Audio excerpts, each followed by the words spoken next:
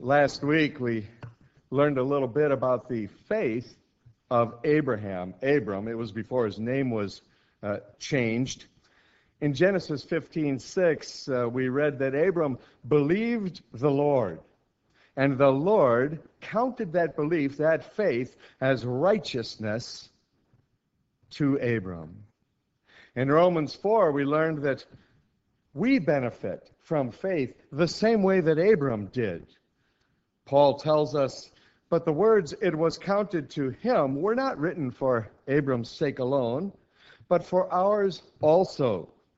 That same faith will be counted to us who believe in him who raised from the dead Jesus our Lord, who was delivered up for our trespasses and raised for our justification.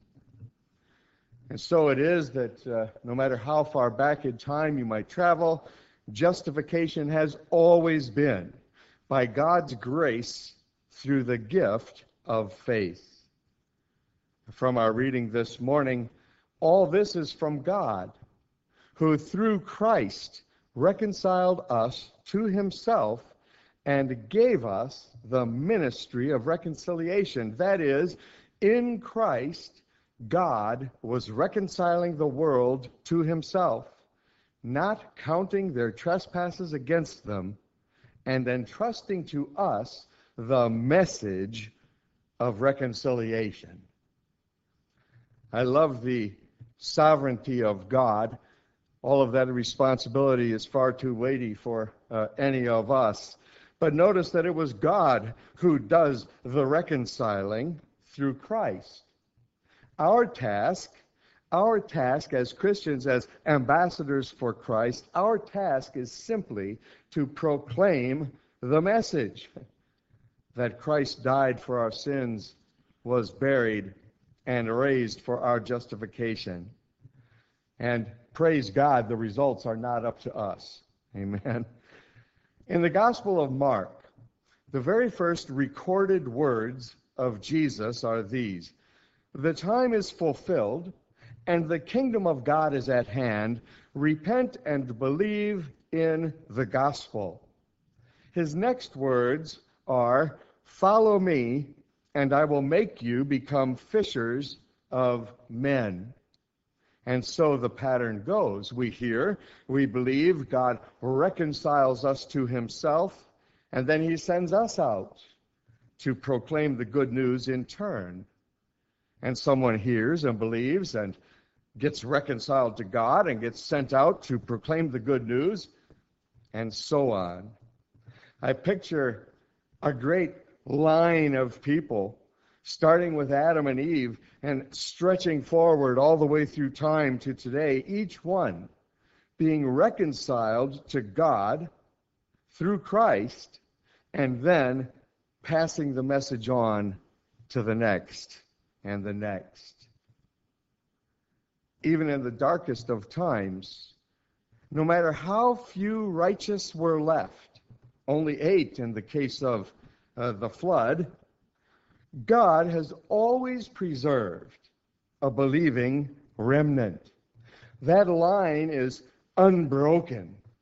And each of us who have received Jesus Christ as Lord and Savior are part of it. We are blessed to be in that great procession of saints.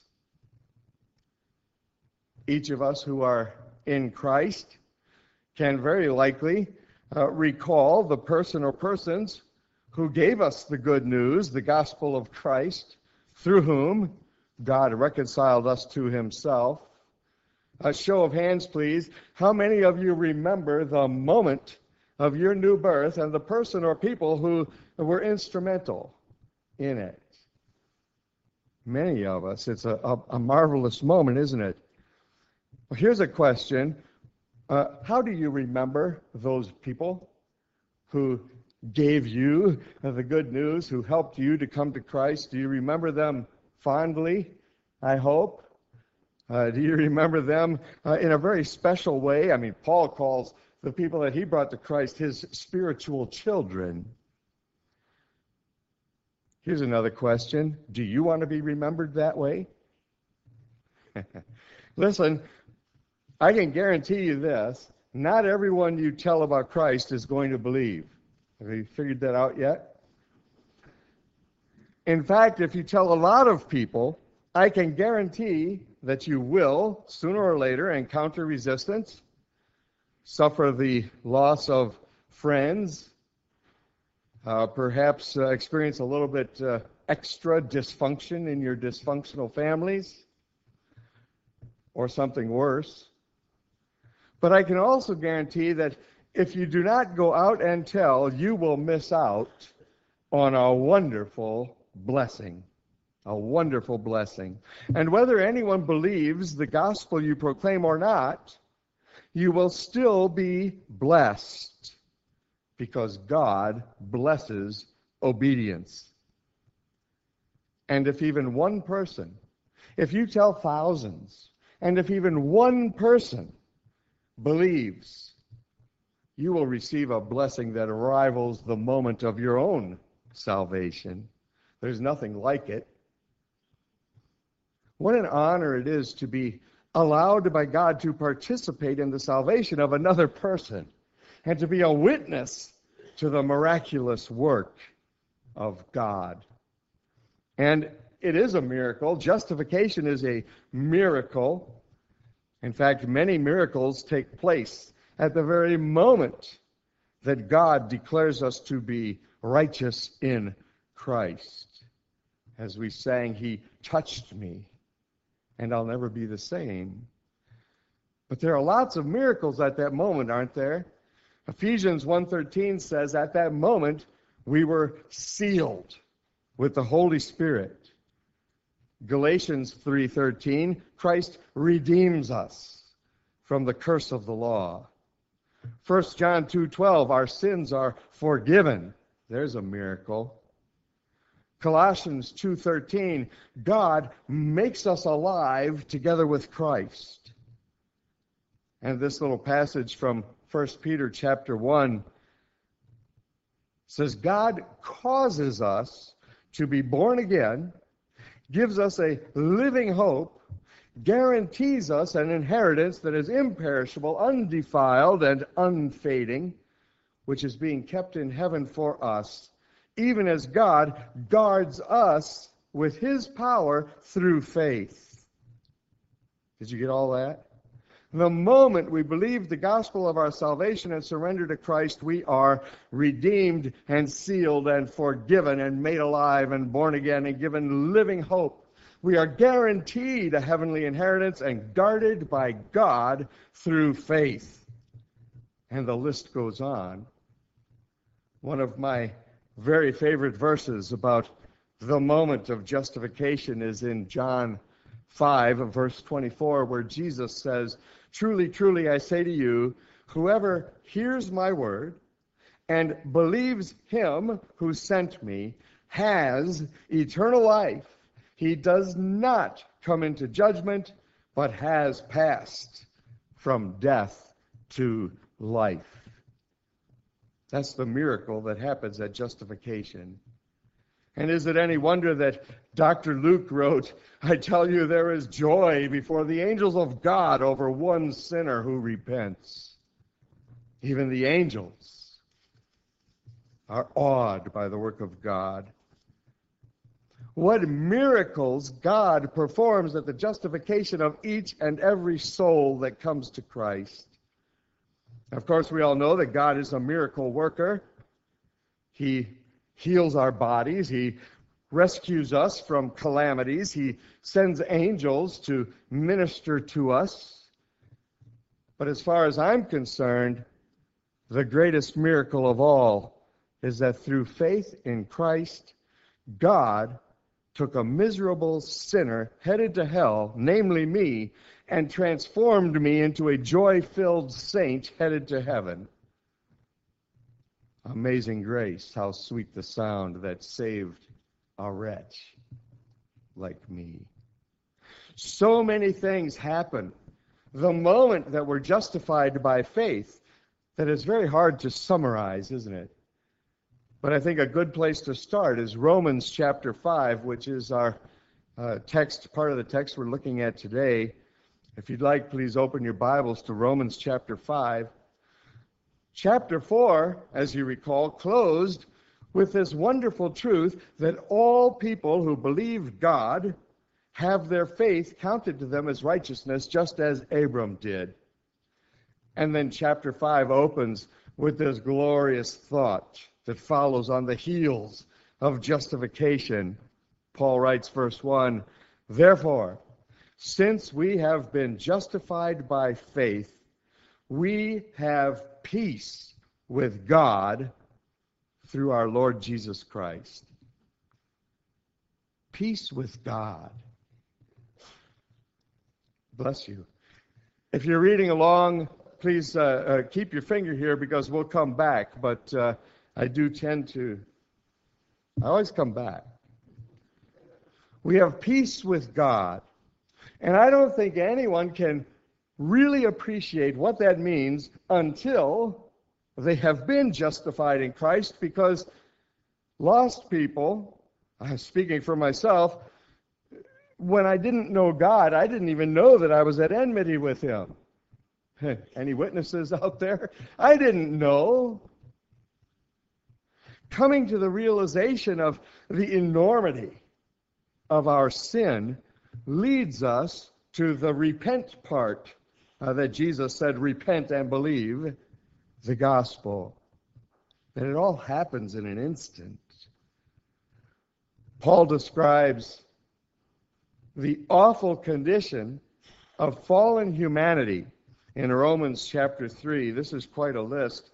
It starts in verse 10, and Paul says, "As it is written, none is righteous, no, not one. No one understands. No one seeks for God. All have turned aside.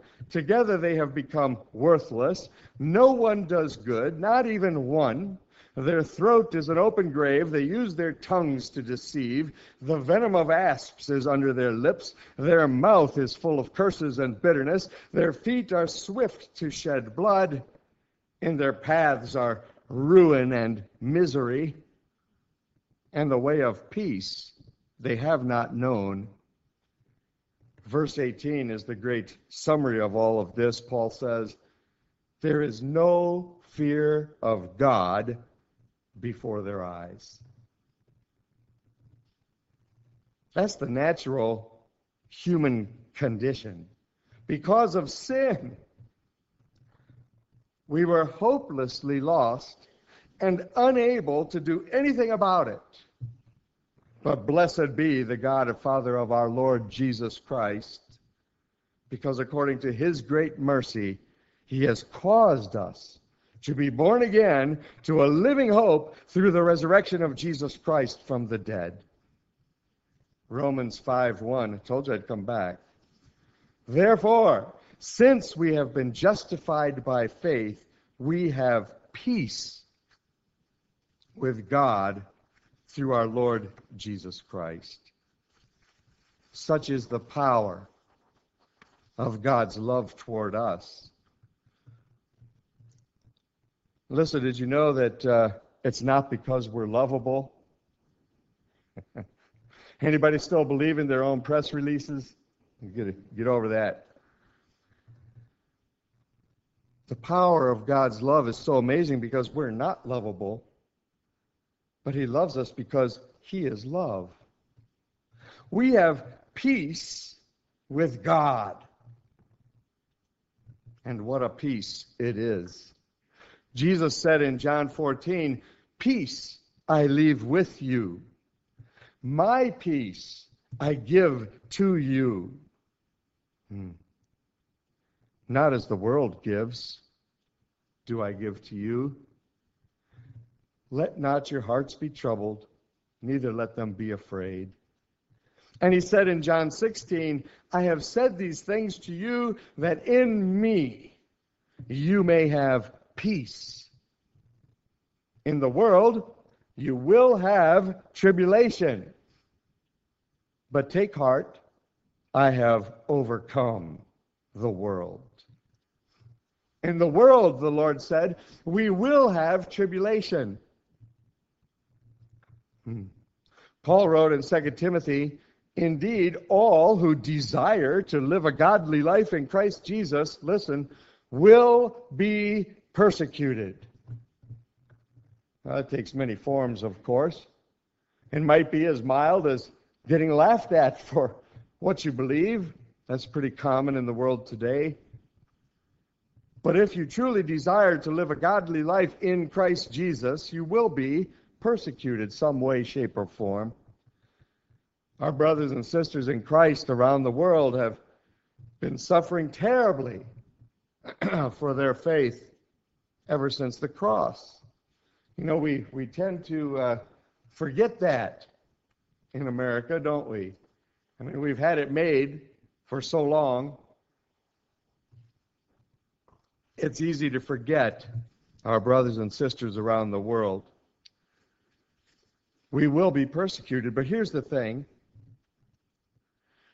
No matter what the world throws at us, listen, no matter what Satan does to us or tries to do to us, no matter what sorrows we bring on ourselves, that's, by the way, where most of our trouble comes from,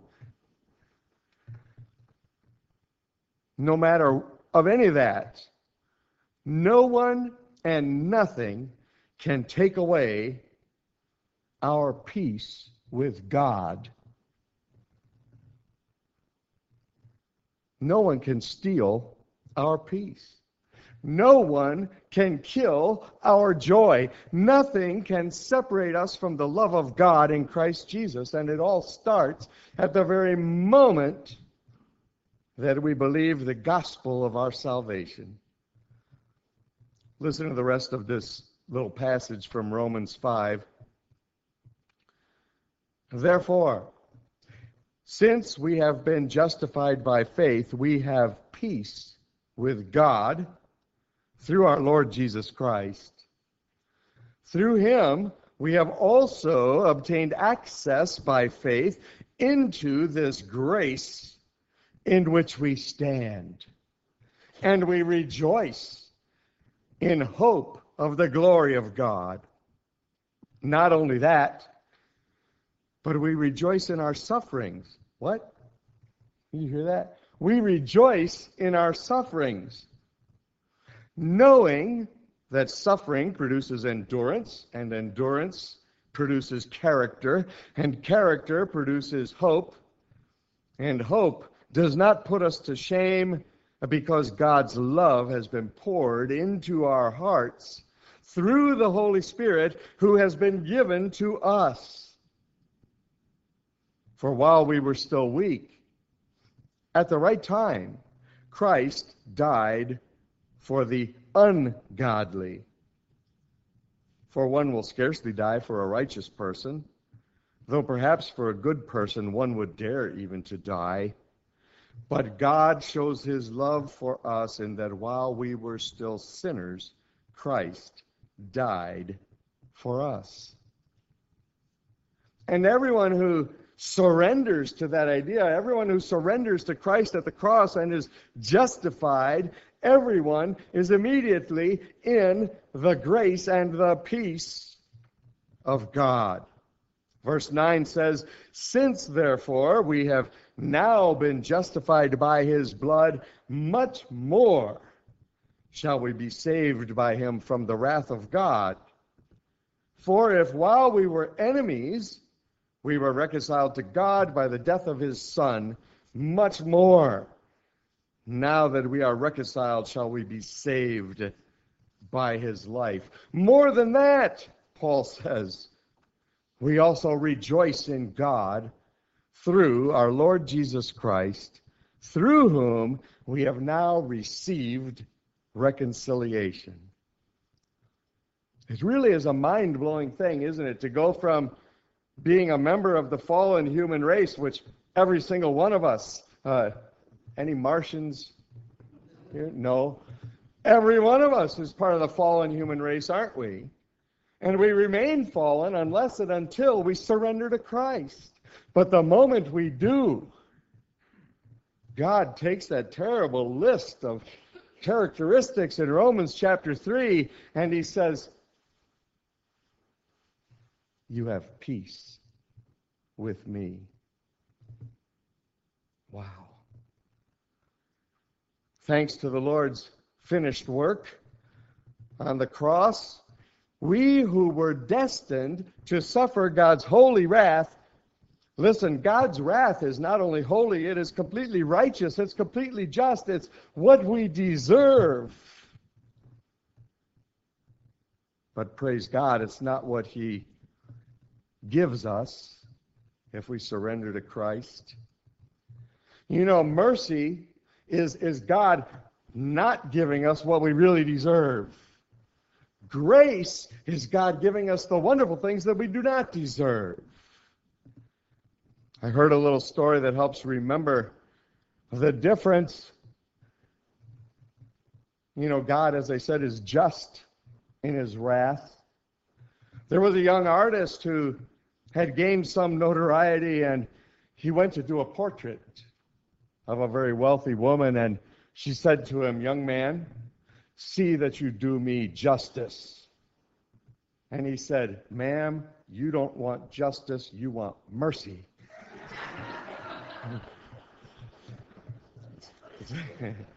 He probably didn't get paid, but but that's the difference, isn't it? God does not give us what we deserve, which is eternal punishment in hell. Instead, He gives us what we don't deserve, which is His love, His grace, His mercy, His peace. And it's all thanks to the finished work of Christ on the cross. We who were destined to suffer God's holy wrath have peace. Good news indeed. We who were enemies of God have been reconciled.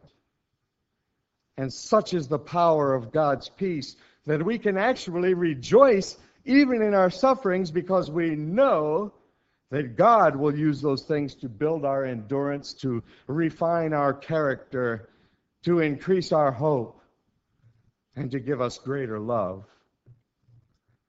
Thinking of these things, one of the things I love about Paul is the way sometimes he kind of just bursts into song because he can't contain himself. It's like that song, when the love spills over and you can't contain your joy. I think Paul is like that.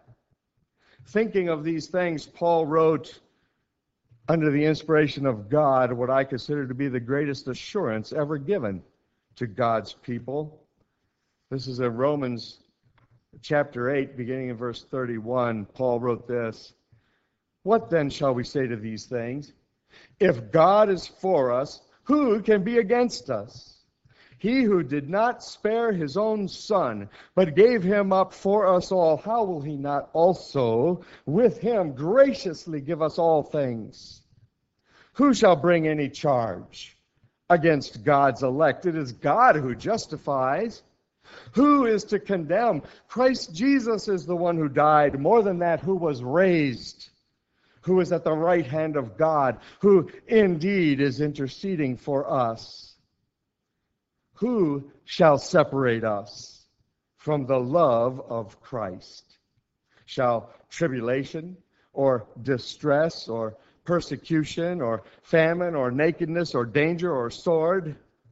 As it is written, for your sake we're being killed all the day long. We are regarded as sheep to be slaughtered. No. In all these things, we are more than conquerors through Him who loved us. Listen to this, Paul says. For I am sure that neither death, nor life, nor angels, nor rulers, nor things present, nor things to come, nor powers, nor height, nor depth, nor anything else in all creation will be able to separate us from the love of God in Christ Jesus our Lord. And that, my friends, is what peace with God looks like. And I pray that you all have it. Let's pray. Father, we stand in awe every day at what you have done for us. Wonderful things that we do not deserve. We thank you, Father, that you've not given us what we do deserve. We thank you, Lord Jesus, for willingly going to that cross in our place, for paying the price for my sins, for our sins. We thank you for bringing us to you there. We thank you for bringing us to repentance and faith in the gospel. And we thank you for eternal life that begins the moment we surrender. We thank you so much for that peace that we have with God, to be at peace with our Creator. Perhaps the most profound thought that's ever entered the mind of men. And so, Father, we thank you. We thank you for all you've done and all you've yet to do. And we just pray your continued blessing, your continued grace and mercy, and the preservation of our peace with you. And we pray it in the mighty name of Jesus Christ our Lord. Amen.